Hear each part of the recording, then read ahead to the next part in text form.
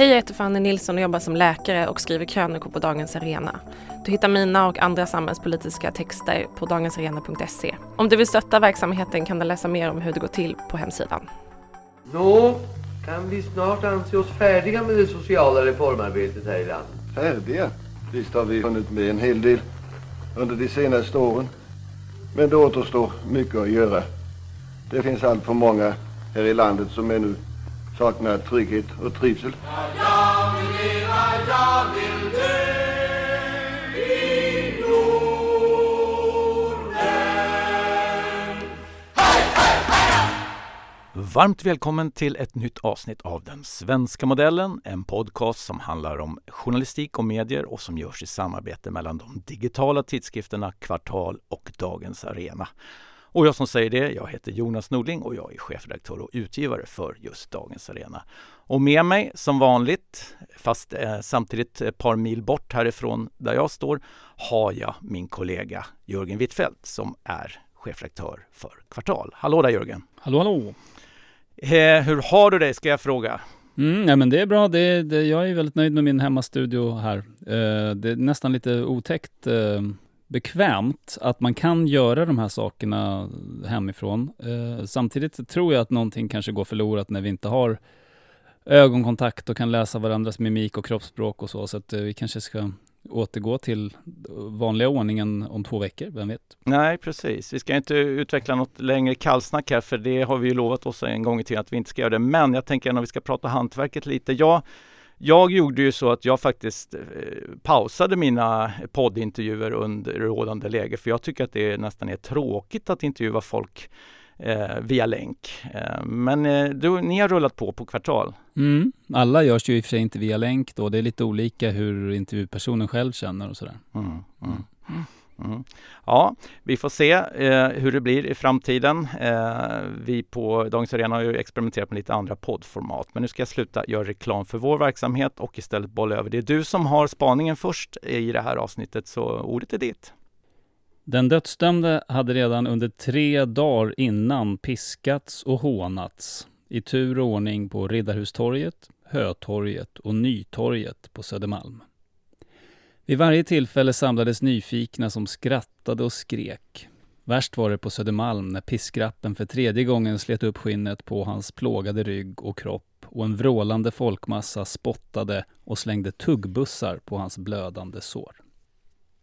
Ja, vad tror du det där är för något, Jonas? Ja, det låter ju som någon typ av process från forna tider där folk skulle ställas upp och skämmas för någonting de hade gjort. Ja, mer än så. Det här var The Kingslayer, alltså Johan Jakob Ankarströms Golgotavandring kanske man inte ska säga, men det var ju så det gick till då. När någon skulle straffas. Och det var helt naturligt att man också fick håna och spotta och skrika på. Det var liksom en del av straffet. Lyckligtvis har vi ju slutat med det nu i Sverige, utan vi har ett juridiskt system som har andra sätt att bestraffa olagliga och icke önskvärda, eller olagliga ska jag säga, beteenden. Men det finns då ändå en slags skampåle som är utanför det juridiska systemet, och ju mer du har att förlora på det du har gjort, desto större blir de relativa effekterna av den skampålen. I en tid som vår, där många kända personer, där deras varumärke egentligen är deras största tillgång, så blir det här oerhört starkt.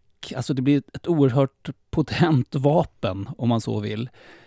Och jag talar naturligtvis utifrån ett nu aktuellt fall som handlar om Paolo Roberto, som greps i en razzia mot någon form av bordellverksamhet, där han erkände på plats att han hade köpt sexuella tjänster och fick ett så kallat straffföreläggande och böter. Så att juridiskt kanske är det därmed utagerat. Det finns nu en förundersökning inledd vad jag förstår om det kan handla om så kallad oaktsam våldtäkt. Det är ju ganska nytt det där att om du som sexköpare har anledning att misstänka eller tror att den här personen inte säljer sex frivilligt utan under tvång, då kan gärningen också bedömas som och straffas som oaktsam våldtäkt. Vi får väl se hur det blir med det. Men utifrån det här fallet så har jag ändå funderat lite på, eftersom det här är ett straff som har, inte en rättslig verkan, men väldigt, väldigt stora konsekvenser. Så skaver det åtminstone lite för mig att det är så rättsosäkert så att säga, vem som drabbas och hur man drabbas. Och att medierna för all del kanske är medvetna om att man sitter på den makten, men jag som har jobbat på redaktion och jag tror att de flesta som har gjort det håller med om att det finns ett mått av godtycke och magkänsla. Det kan handla om vilka som jobbar den dagen, det kan handla om vem man får tag på när man söker folk för att intervjua och så vidare. Hur hårt det där slaget blir, och viktigast är det naturligtvis i början då när drevet så att säga går igång. När det gäller Paolo Roberto så har jag väl reagerat på några olika saker. Först och främst, gärningen som sådan är förkastlig. Och det är de allra flesta normala människor överens om, tror jag. Straffrättsligt så har det demokratiska samhället beslutat sig för att det är en gärning vars allvarlighetsgrad är ungefär i paritet med att köra efter att man har druckit lite för mycket. Det vill säga att man är rattonykter. Någonstans mellan 0,2 och 1,0 promille alkohol. Jag vågar ändå säga att de som har ertappats med den typen av brottslighet, till exempel Rickard Olsson på Bingolotto och sådär, det blir inte alls samma konsekvenser. Långt ifrån, skulle jag säga. Och det är klart att den mediala logiken är en annan än den juridiska. Men samtidigt så är det stör mig lite att det blir så enormt stor skillnad. Vad är det som gör att samhället då har värderat den här gärningens allvarlighetsgrad så relativt lågt då, samtidigt som allmänheten, om man ska tänka att medierna är någon slags temperatur på allmänhetens moral eller så, bedömer det här som nästan alltså som ett dråp eller någonting åt det hållet. Det finns ju människor som har begått sådana handlingar för visserligen ganska lång tid tillbaka, men som ändå har kunnat ha en karriär till exempel på svenska medier utan att det har varit något problem.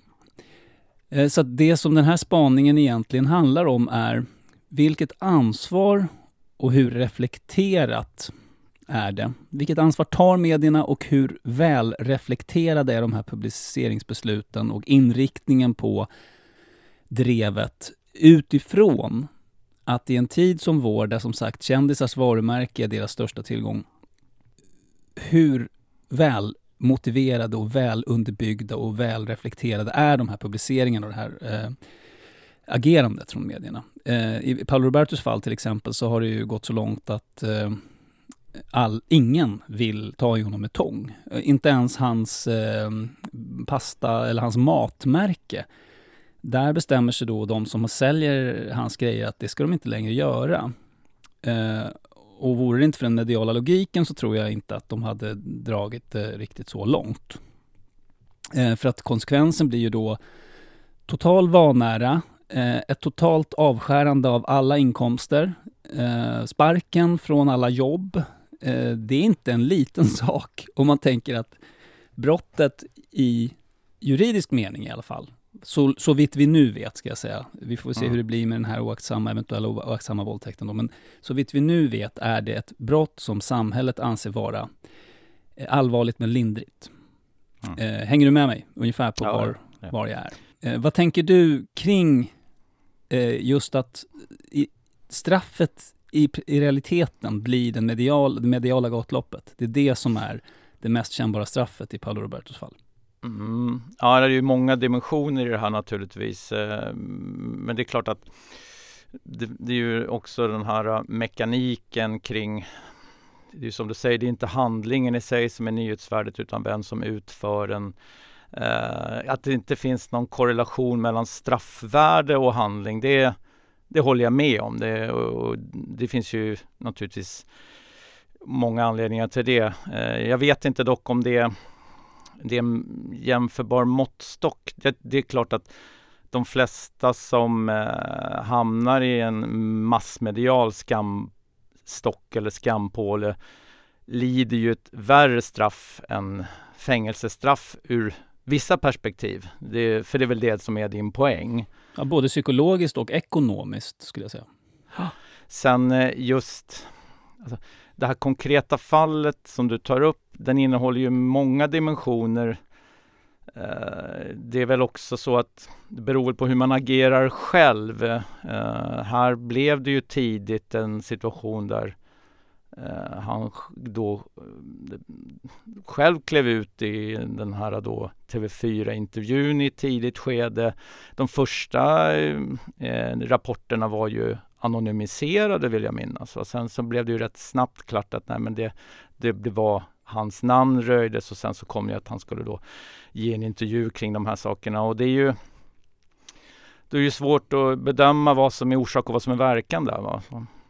Det finns en annan aspekt av det här som är intressant, och det är att den allmänna visdomen i PR och pressekreterarsammanhang förr var att ut och pudla bara. Liksom. Så fort du kan och be om ursäkt för allt och lite till. Ja. Och det ansågs vara det kloka sättet för att få liksom tyst på drevet. Men den här boken som du har nämnt också, som heter So You've Been Publicly Shamed, den har man tittat lite på det där.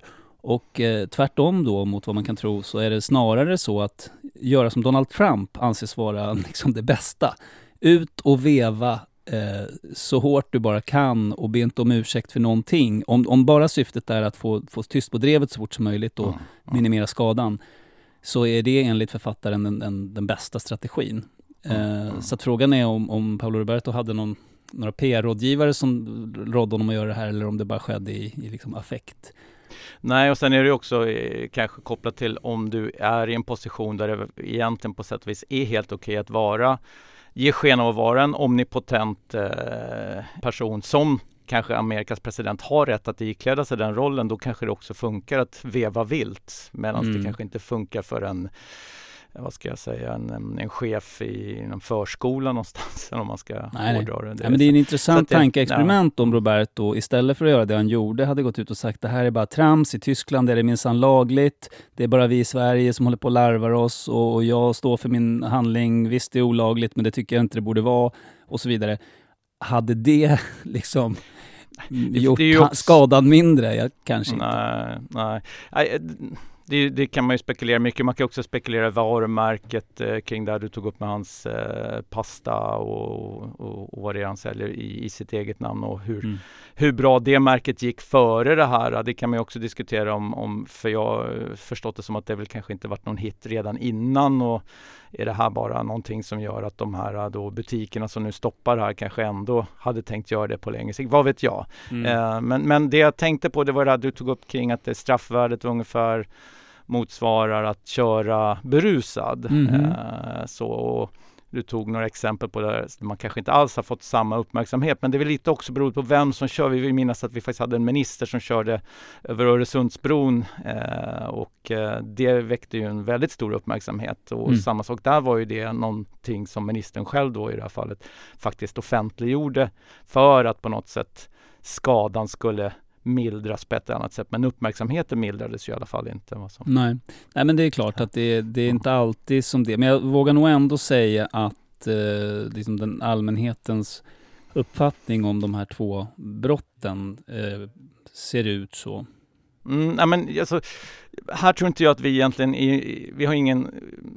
vi kommer inte i konflikt i det här i sig, men däremot kan man kan ju problematisera. Mediernas roll blir ju ändå att vara den här skampålen där folk kan få se en förövare då vrida och vända på sig liksom, som och bli spottad på också. Och bli spottad på, ja. Och det är ju lite, det är klart att vi har ju iklätt oss rollen att vi förstår att vi har den makten, och därför också ska akta oss väldigt noga och försätta folk i en sån situation, och att det verkligen måste vara motiverat när så sker. Och det är klart att ska man hårdra det, så är det, jag menar, den vånda och den alltså den smärta som en sån process medför för den som utsätts för det. Det finns för knappt någon handling som egentligen kan berättiga det mer än då pratar vi liksom bestialiska massmord eller starta krig eller något i den stilen. Eller, Men det finns ju två delar i det här. Om vi ska liksom föra tillbaka det till det renodlade medieperspektivet. Så för det första är det självklart att namnge den här personen. Det är ju en teoretiskt intressant fråga. Om inte han själv hade liksom gått ut, låt säga att det hade kommit ett tips från polisen, ja men det är Paolo Roberto. Hade det varit självklart att namnge honom och i så fall på vilka grunder, tänker du? Nej, och det var det liksom, inledningsvis de första rapporterna var det ju bara en känd tv-personlighet och programledare. Och det är ju så, alltså, då kan man ju diskutera, är det ens intressant med tanke på att han är inte den första man som blir gripen i ett sånt här sammanhang. Ska man då bara ange det för att man råkar ha ett sånt yrke? Utan då fanns ju ändå en kittlande koppling. Det här är någon som jag vet antagligen vem det är. Och så börjar man spekulera. Då får man ju igång den triggern och så börjar folk istället för att antingen börjar det första folk gör är väl att gå in på Flashback och kolla vem det handlar om tills det blir offentliggjort. För den relativa effekten av att fatta ett namngivningsbeslut är sjunkande. Alltså för 20-30 år sedan, så om det inte namngavs, då fanns det inte. Det var ingen som visste, eller det var kanske en hemlighet som man tisslade och tasslade om inom en begränsad grupp. Nu man kunde utgå från att oavsett om Expressen, Aftonbladet och så vidare valde att namnge eller inte, så skulle den som ville veta vem tv-kändisen var kunna ta reda på det relativt snabbt. Eller hur? Och det betyder ju att namngivningsbeslutet från medierna blir lite mindre, det väger lite mindre tungt. Men jag skulle som ansvarig utgivare tveka mer än en gång om ändå, alltså i det här fallet. Är allmänintresse tillräckligt stort? Är gärningen tillräckligt allvarlig? Och så vidare. Så som man normalt gör avvägningarna. Och då det medieetiska regelverket, alltså den gamla pressens opinionsnämnd och vad den nu heter nu för tiden, medieetiska nämnden heter den tror jag i den nya formen. De ska ju inte ta hänsyn till det faktum att det går för allmänheten att ta reda på saker och ting mycket lättare nu än förr, utan det är ju verkligen utgivaren ska ändå ställas till svars. Hur tänkte du i det här fallet? Så i det perspektivet har ju inte saker och ting förändrats. Men alltså, det här är ju kluvet, för det är klart att vi vill ju att mediers genomslagskraft ska vara stark. Vi vill ju att folk ska konsumera det redaktionella innehållet, och då innebär det också att skampålen placeras ju väldigt högt så att väldigt många ska kunna se vem som står där i så fall. Och det är ju lätt att säga att det här ska vi hantera med finess och ansvar samtidigt som den här hade varit svår, men nu är ju det då överspelat i det här fallet eftersom han valde att själv gå ut. Det finns för övrigt en parallell att dra till Anders Borg som fick ett dåligt råd, skulle jag gissa att han tycker efterhand då, gå ut på Facebook och be om ursäkt för någonting som alla genast undrade vad det handlade om, och eftersom han själv hade skrivit med namn, då ansåg väl medierna att då har han själv sökt offentligheten eller liksom öppnat för att namnpublicera. Där hade det säkert stannat vid känd politiker, och sen hade det aldrig kommit längre än vad det gjorde. Men nu blev det ju inte så.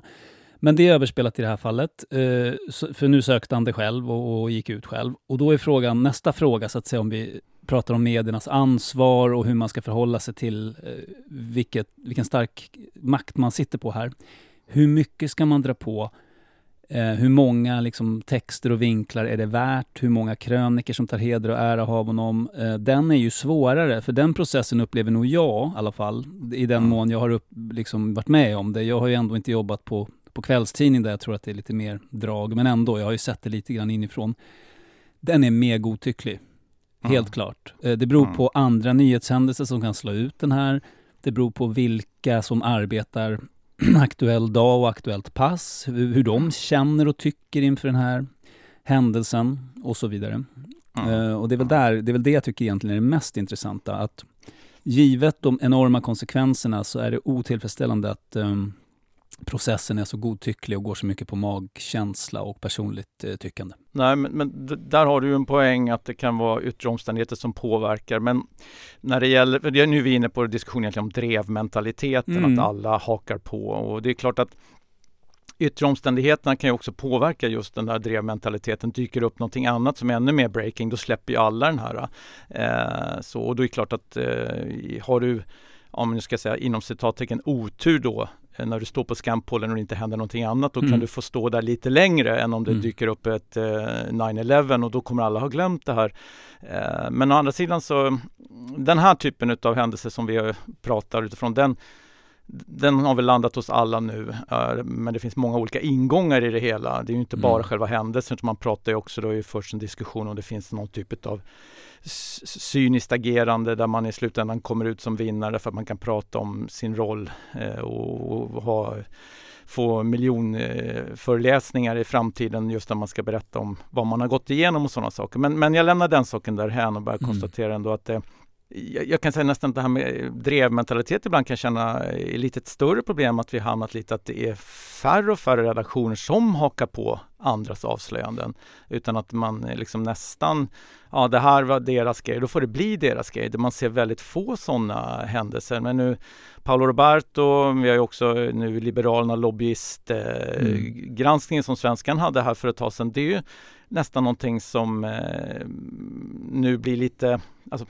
påtagligt att faktiskt medierna drar åt samma håll. För jag kan tycka annars, bortsett från att coronakrisen per definition slår ut allt, så tycker jag ändå att det är väldigt många avslöjanden som bara stannar på de egna redaktionerna. Och det är kanske någonting vi ska prata om som en annan spaning. Men om jag ska lyfta kvar, eller man ska hänga kvar i ditt ämne och det här med skampålen.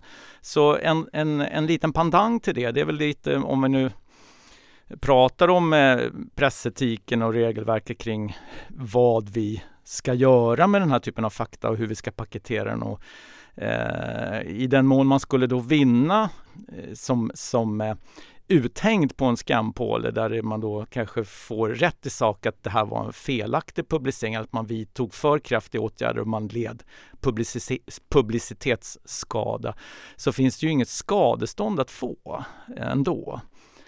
Det är inte det, nej. Utan blir man fälld i de här då etiska nämnderna, så går det ju, alltså den som får betala, alltså utgivaren eller då tidningen får ju betala, men det går ju till systemet. Ja, fast Fredrik Virtanen, om vi tar honom som exempel, det går ju att stämma för förtal då, och då kan du ju få skadestånd. Ja, och då är det ju allmän domstol och andra skadeståndsregler, men själva systemet, alltså det du kan, alltså om du får ändå rätt gentemot en utgivare att man har varit bristfällig i publiceringar utifrån de regelverk man faktiskt har åtagit sig att följa, så finns det ändå ingenting att vinna i det mer än just upprättelsen. Det finns ingen ekonomisk ersättning till den som i så fall har lidit för obalanserat hård skada vid den här skampålen då, om man ska hålla fast vid den. Nej, snarare tvärtom, att än en gång då så påminner man allmänheten om den här händelsen. Det precis. Riskerar att bli följden istället, för att människor glömmer bort den. Ja. Men en annan sak som jag bara undrar, som också har med godtycket att göra. Hur länge är en person som Paolo Roberto, givet vad han nu har medgett att han har gjort, hur länge är han inte okej? Hur länge ska han ha näringsförbud? Alltså näringsförbud har han ju inte, men hur länge ska Coop och ICA säga att vi säljer inte dina prylar? Finns det någon form av preskriptionstid på det här? Eller? Alltså det är mycket sånt som är oklart också. Ja, men då kommer vi tillbaka till den här andra diskussionen, att det kanske blir andra varor som han istället då kan sälja genom det här som han har varit med om. Det är inte längre sexleksaker? Nej, jag tänker mer att det blir kanske inte just varor, utan mer att han kan berätta sin historia, han kan åka runt och föreläsa, han kan identifiera sig som en förövare. Det finns en ny marknad för honom. Det är ju den typen av diskussioner som har förts upp, att det är därför det finns ett intresse av att så proaktivt gå ut och göra de här sakerna. Och det låter ju väldigt, som ett väldigt cyniskt resonemang, tänker jag, för att det är ju långt ifrån givet att det kommer finnas någon stor efterfrågan på att han gråter ut och berättar varför han blev sexköpare. Ja, och jag säger inte heller att det här är min åsikt, jag bara noterar att den diskussionen förs nu parallellt med själva då nyhetsrapporteringen. Ja, men vi kan väl sammanfatta det och säga att det är svåra saker, och liksom det jag framförallt vill att lyssnaren har med sig är att man kanske har fått en funderare på ändå att okej, vad är det verkliga straffet för en offentlig person som begår ett brott? Är det den mediala uppmärksamheten och allt den för med sig, eller är det juridiska straffet? Ja, jättebra, tack för det. Jag tänkte faktiskt prata om en helt annan sak och ändå hålla mig kvar i journalistiken då, eftersom det är det vi pratar om i den här podden. Men det råder ju ingen tvekan om att det inte går så bra för medieföretag runt om i världen, och det är ju inget nytt heller. Så har det ju sett ut i 30 års tid mer eller mindre att resultaten blir allt sämre. Men sen har det ju då i samband med coronakrisen har det ju tydliggjorts att flera svenska medieföretag har allvarliga problem med överlevnad. Vi pratade ju om det i april när första lilla paketet som kom med 200 miljoner extra stöd som både du och jag konstaterat att det var kanske bra för de som fick det. Vi var ju inte ens berörda av att kunna söka det i våran digitala kontext och kanske inte ens funderade på det heller. Men övriga nyhetsbranschen, de kunde väl konstatera att det där räcker ju inte långt, och så har man väl fortsatt att föra en diskussion gentemot kulturdepartementet om att det behövs mera åtgärder för att vi ska kunna hålla liv i den svenska pressen. Och även om du och jag nu i det föregående ämnet pekade på vissa brister i hanteringen, så tror jag att alla är ändå överens om att vi behöver en press i det svenska samhället. Det är nog inte bara du och jag som tycker det, utan de flesta inser värdet utav det. Och det gjorde ju även regeringen, och då 8 maj så klev ju kulturministern ut och sa att man hade skakat fram ytterligare 0,5 miljard som man skulle då dela ut till svenska medier. Och det jublades ju lite i branschen kring det, men jag noterade mest att på presskonferensen sa att de skulle återkomma med hur det där skulle fördelas, alltså vilka som skulle få dem. Och jag har fortfarande inte riktigt fått klarhet i det, så jag mässade med Kulturdepartementets pressekreterare här precis innan jag gick in i studion för att fråga om de här regelverket då är klart, så man vet vem som kan söka de här pengarna, och då fick jag beskedet att det är fortfarande under arbete och att det ska hanteras i riksdagen, och det är ju statsstödsregler som ska vägas emot och sådana saker. Så att, men för att göra en lång historia kort så är det ändå så att visst, man har fattat beslut om 0,5 miljard, men ingen vet vem som kan söka dem fortfarande. Så att det jag tänkte prata om då utifrån det här är ju egentligen en kontext där vi kan konstatera att branschen ropar efter hjälp och får lite pengar på det här sättet. Det kommer inte räcka särskilt långt, och det verkar ju inte heller vara en uppskrivning av pressstödet som är av varaktig karaktär, utan det här är ju direkt kopplat till coronahanteringen. Man tittar runt om i världen. Jag försöker ju följa lite vad som händer i andra delar utav framförallt västvärlden, de länder som har liknande presssituation som vi i Sverige. Och där kan jag konstatera att det här med att ropa efter direkt stöd från staten på det sättet som vi har här i Sverige, det är inte lika närvarande i många andra länder. Vi hade ju pressfrihetens dag här ungefär i samma veva som den här presskonferensen från kulturministern. Det var ju 3 maj, ju pressfrihetens dag. Och i samband med det så gjorde ju en hel del medier genomgångar hur det ser ut kring lösningar för att hantera de här krackelerande affärsmodellerna. Och man kan väl säga att det finns en väldigt tydlig trend vart man än tittar, och det är ju att branschen runt om i många delar av världen då ställer krav på att man ska uttaxera Google och Facebook. Det är det som är lösningen. Och det där har ju man ju snackat om i många år, men det som händer nu då, det är ju att jag noterade att i Kanada gick hela branschen, alltså både journalistfack och utgivare, samman och krävde utav regeringen i Kanada att man skulle beskatta de här bolagens vinster eller intäkterna för annonser och direkt transferera över det till mediebranschen. Och man hänvisade till att det här är någonting som man redan har bestämt om i andra länder, och det stämmer, för både Frankrike och framförallt Australien har fattat beslut om det här. Australien har gått så långt så att de ska alltså sjösätta ett system där man då ska uttaxera de här bolagen från och med juli redan. Ursäkta, en okunnig mediearbetare. Alltså de konkurrerar inte riktigt på lika villkor nu, svenska tidningar som lever av annonsintäkter och Google och Facebook, är det så?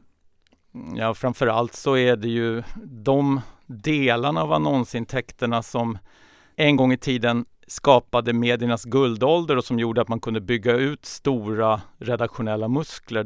De annonsintäkterna har ju försvunnit till de här jättarna. Jo, men är det så att de betalar mindre skatt på sina intäkter än vad Dagens Nyheter och Expressen? På de intäkter de beskattar i Sverige så betalar de väl samma skatt. Men det är två delar i det här. Dels är det ju att intäkterna kanske inte landar i en svensk beskattningsbar miljö. Det är ju trots att de har tjänats i Sverige, menar du? Ja, eller de har i alla fall utbetalats från svenska företag. Så kan man väl säga. Men det är ju en sak, men sen är det väl också framförallt viktigt att komma ihåg att även om de skulle beskattas fullt ut i Sverige och det här skulle ge stora intäkter till skattekassan, alltså statsbudgeten, så finns ju ingen direkt koppling till att det ska landa tillbaks till mediebranschen. Och det är ju den öronmärkningen som man nu då vill skapa i de här länderna och som man är på god väg att skapa i Australien. Det vill säga att det är egentligen ett rör från Google och Facebook via staten tillbaks till mediebranschen. Hur ser logiken ut där? Men det här är det som jag tänkte lyfta upp, för det är en väldigt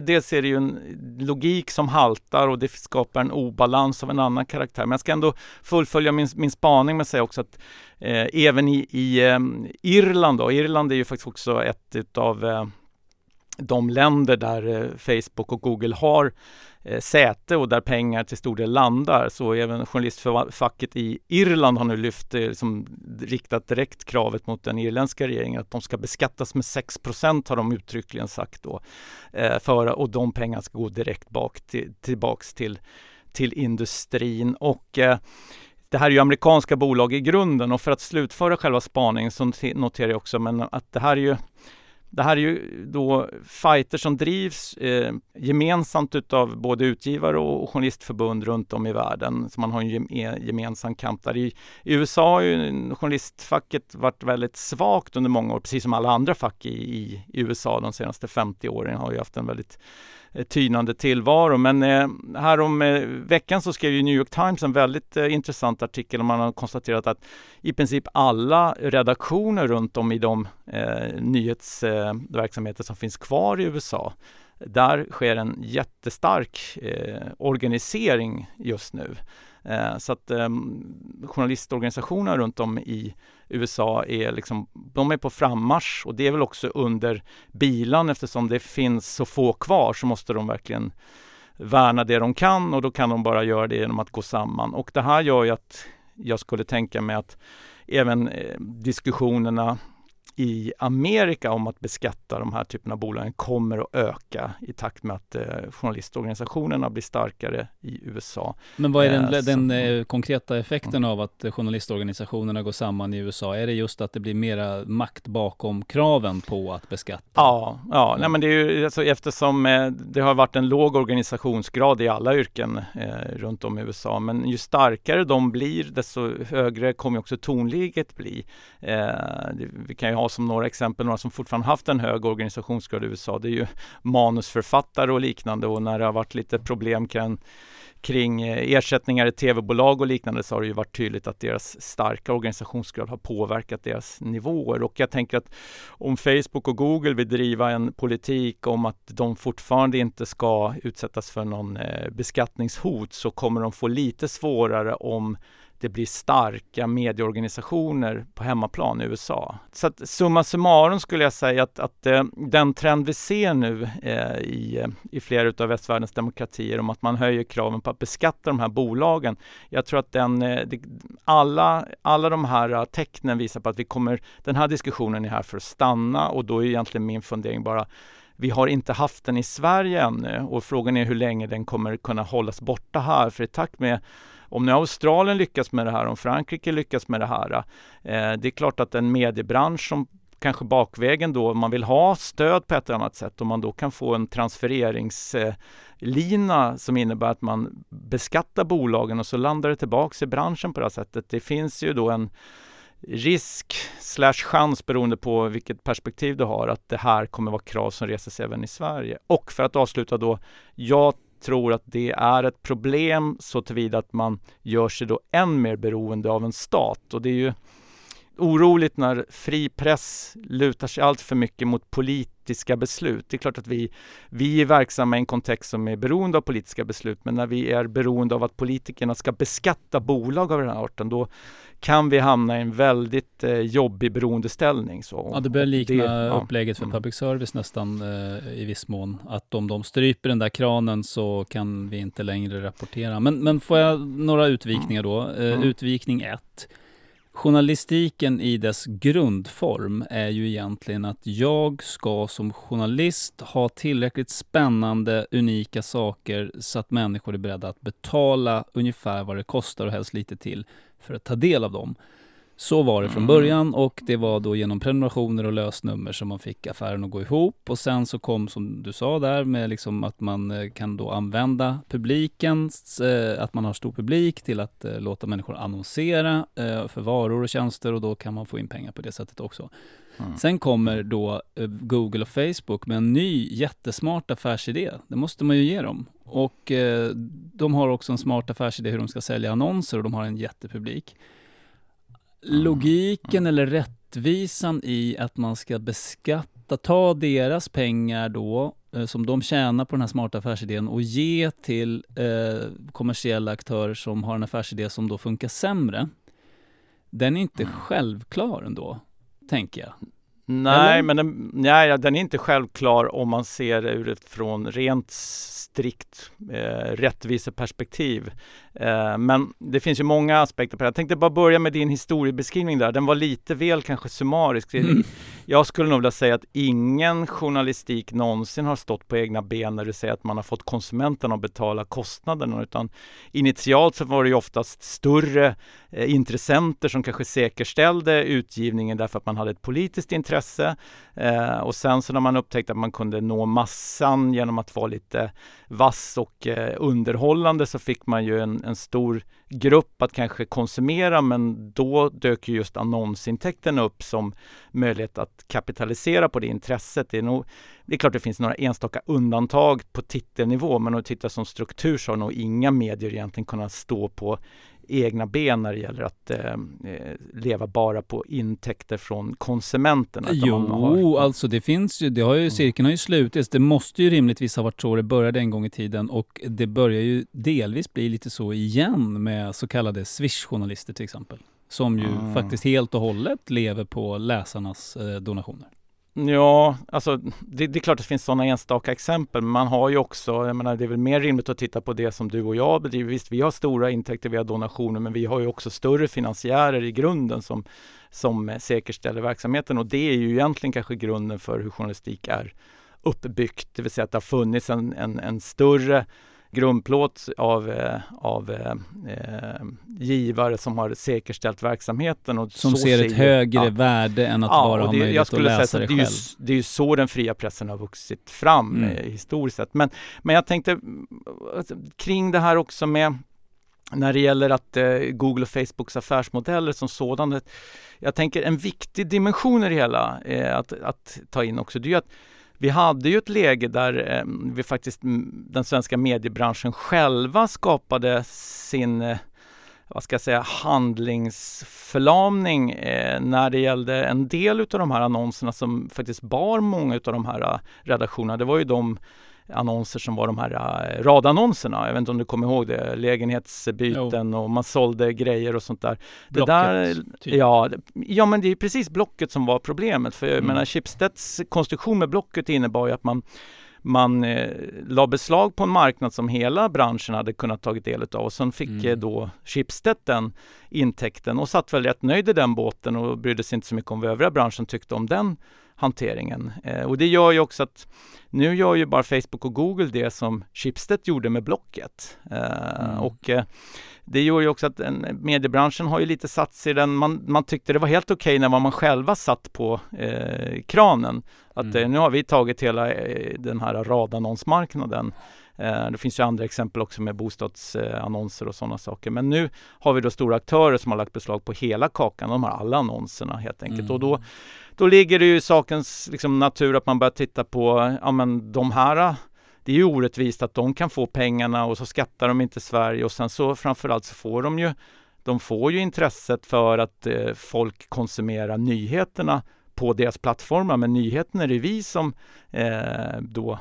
skapar eller producerar i mediebranschen, och vi får inget betalt för det alls. Nej, där har du ju faktiskt det som är den riktiga orättvisan, att utan innehåll så har inte Google någon affärsidé, för de är liksom sättet att nå och söka fram innehållet.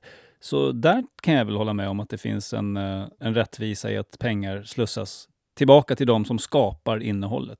Ja, och då säger naturligtvis Google och Facebook att de har massor med olika initiativ, och det har de ju också, där pengarna ramlar tillbaks till branschen på deras initiativ.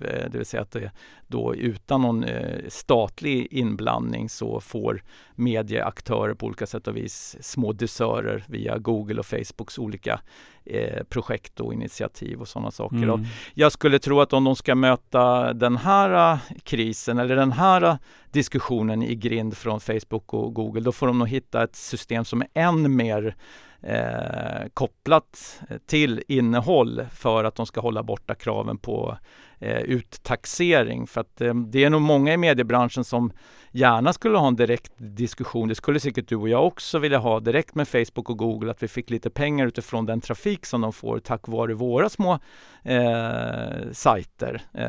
Men så länge inte det sker med automatik, så är det ju klart att då är det lätt för en medieaktör att tycka, men då kanske det är bättre att de får gå via skattevägen då.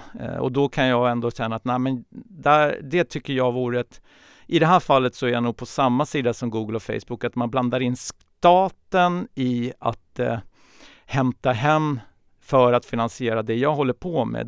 Då har vi skapat en obalans som jag tycker skaver väldigt mycket. Men med det sagt ska jag säga att det vore ju snyggt om då just Facebook eller Google hörde av sig någon gång och frågade hur det går.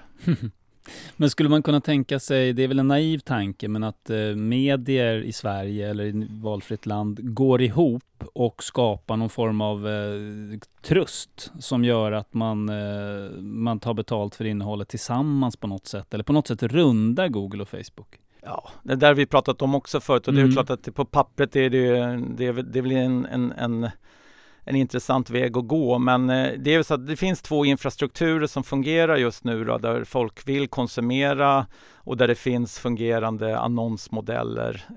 Skulle man då bygga truster så är det ju för att mjölka ut mellanskillnaderna, för man kommer inte kunna bygga motsvarande egna infrastrukturer och styra över konsumenterna dit. Är du säker på det? Om man säger att betalvägarna försvinner, att man betalar, som jag har varit inne på tidigare, det är som Spotify liksom, det är ett gigantiskt nationellt komplex där du betalar för tillgång till alla Sveriges medier. Ja, det skulle väl bli en attraktiv annonsmarknad? För den skulle bli ändå inte lika attraktiv som Facebook, eftersom de tillhandahåller det och hundbilderna och kontakter med nära och kära. Alltså då skulle menar du att man inte skulle kunna stoppa dem från att profitera på det innehåll som skapas på medier? Jo, men jag tror att då är det ju, alltså den trusten skulle ju i så fall behöva vara internationell. Ja, det är möjligt. Ja. Jag har ju varit aktiv i Internationella Journalistfederationen i många år. Jag satt ju i den styrelsen. Jag känner inte riktigt att att bara få den där branschen att dra åt samma håll på internationell nivå känns som ett större projekt än alltså det där har nog Facebook och Google där sitter de nog trygga, den att få branschen att agera tillsammans, för det på internationell nivå det kommer inte hända. Varför måste det ske på internationell nivå egentligen då? Jag menar, det är ju internationella företag vi pratar om, och det är klart att då är det så här, det är EU och sådana som skulle kunna attackera, och då är vi tillbaka igen att då är det politikerna man skickar fram för att slåss mot de här. Och alltså, vi ska ju kanske verkligen värna om en relation där vi medieaktörer inte ropar på hjälp från staten för att få komma åt de här pengarna. Men det är en sak att tycka det rent, vad ska jag säga, logiskt så är det här. Ja, principiellt förstår jag att det är dåligt, men jag kan inte riktigt se. Ja, det är ju så, Facebook och Google tjänar ingenting än så länge på att ge oss en större del utav deras vinster, för att de sitter relativt trygga. Det som skulle kunna inträffa, det är ju att om deras världsherravälde utmanas av en aktör som kan erbjuda någonting plus lite till. Det är ju då det blir spännande, och en sån plattform. Den skulle inte dagens mediebransch ha råd att köpa in sig i. Den skulle däremot kunna dyka upp. Det är väl inte omöjligt att tänka sig att den är... Ja, den skulle mycket väl kunna vara kinesisk i sin grund och finnas med i en rad olika telefoner som folk får. Och så helt plötsligt har de fått en situation där de äger den här plattformen i fortsättningen. Intressant. Ja, det finns mycket ytterligare att prata om, men det känns som verkligen att vi har kommit till vägs ände den här gången. Det har vi verkligen, och vi hoppas att du som har lyssnat tycker att det är spännande att fortsätta och höra på våra tankar och idéer om hur medier utvecklas. För det tänker vi fortsätta göra även i fortsättningen. Nästa avsnitt, det kommer om 2 veckor. Och jag som säger det heter fortfarande Jonas Nordling och är då till vardags chefredaktör för Dagens Arena. Och med mig här har jag haft min kollega Jörgen Wittfeldt som är chefredaktör på tidskriften Kvartal. Och tills vi hörs igen hoppas vi 2 att ni har det bra där ute, att ni tvättar händerna och tänker på era nära kära, och så hörs vi. Ha det bra. Hej då! Hej, hej, hej!